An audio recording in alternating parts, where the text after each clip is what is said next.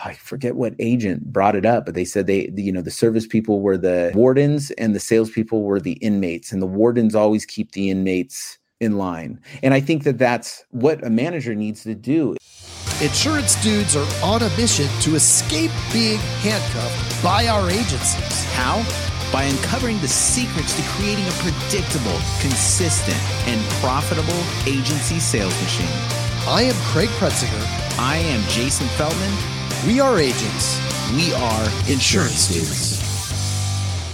Right now, while it's fresh in your mind, check out live.teledudes.com. We took our notes from over 100 interviews with top agents from around the country and made it into a live webcast. Using these strategies led Craig and I to selling more than $10 million in premium in the last 2 years. On this call, you'll receive the exact blueprint to get the same results. Just go to live.teledudes.com to register for this upcoming Tuesday's live call with us. If you jump on this call with us, we're certain 2022 will be an absolutely fantastic year for you. See you there. Welcome to the Insurance Playbook. I'm Jason Feldman, and I want to talk about insurance agency manager. So this is it. This is my top 4 things that I think every insurance agency owner, manager should do. These are my big top 4. So first thing I would say is the manager should meet with their respected team every single day, because we want to make sure that we don't have bad weeks. That, if we have a bad day, that's fine, right? But you don't want to continue that over and over again. The only way to really keep your team top notch is to have those meetings daily. And I know we talked about it a ton before, but that's it. So I would definitely say you got to meet with your team daily. And really, there's 2 goals within the meeting. One is to motivate your team. They should feel motivated to work hard. And we usually do these at the beginning of the day, so the day is really good, right? And then the other thing is to keep them accountable to their scorecard. So every team on our team has some sort of scorecard that they're held accountable to, so that they know if they're doing a good job or a bad job. And it brings a lot of clarity, right? Everybody wants to do a good job. Sometimes we're not clear if we're doing a good job or we're not doing a good job. Or sometimes people think they're doing a good job and then you don't think so. But the reason why you might not think so is because your whole standards are totally different than what they're holding themselves to. So you got to have the clarity. The only way to do that really is a scorecard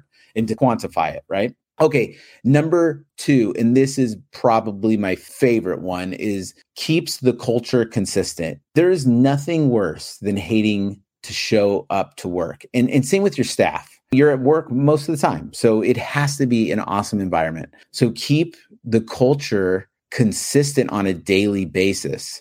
Keep that. So 2 things I like to do for that is, 1, keep positive energy. I want positive energy all over the office. It makes it fun. I mean, it makes it great to be at the office. If there's any kind of negativity, it's the worst. Usually it starts with a seed and then grows, right? So you got to squash that as soon as you can.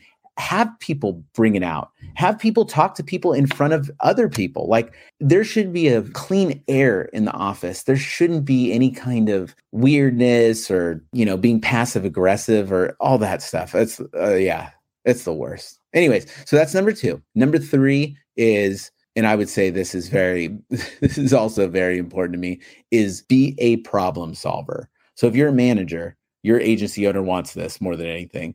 But I mean, it's almost good to have in your culture, right? Is just create an environment where everybody doesn't just bring problems to the table, but they bring solutions as well. So don't be a problem dweller, be a problem solver. And a lot of times in the office, and this is a culture thing, if people are talking about problems and not solutions, that is a problem. It should only, don't bring up problems unless you have some ideas on how to solve it. This is what we tell our managers and stuff, right? It's like, if somebody's coming to you with a problem and asking you, it's almost as if they haven't thought about it. Think about it. Tell me what are some solutions that you might have, and maybe one that you like the most, but bring something to the table. Put some time and thought into those problems. So that's number 3. Number 4 is keep your agency extremely compliant. Don't be in the gray area. Like, what I mean by that is, when it comes to the law, there's no gray area. It's either follow it or don't, right? But definitely follow it. Follow it. And then also the carriers have their own list of rules and regulations. You got to make sure, as a manager, you have to make sure that you're following the rules. And I love what, I forget what agent brought it up, but they said the service people were the wardens and the salespeople were the inmates, and the wardens always keep the inmates in line. And I think that that's what a manager needs to do, is like, when you're in a environment that you're selling a lot and everything else, I mean, people might think, oh, maybe I could get away with something, but they need to make sure that everything is 100% compliant. So that manager has to be going through policies and has to be double checking work and just doing checks and balances. Keeping your agency compliant is huge, because years down the road, you could be building a big agency, years down the road, find out that, wow, I have a really rough book that I need to clean now.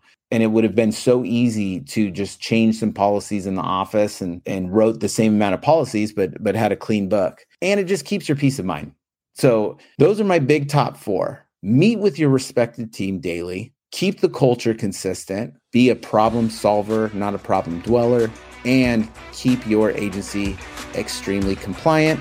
My name's Jason, and that's a Playbook. Hey, what are you still doing here?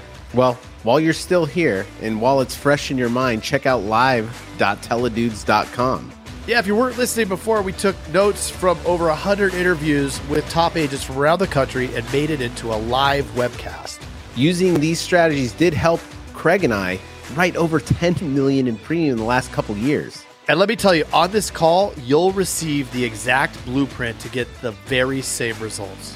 Again, that's live.teledudes.com to register for this upcoming Tuesday's live call with us. And if you jump on with us, we are certain 2022 will be an absolutely fantastic year for you. See you there.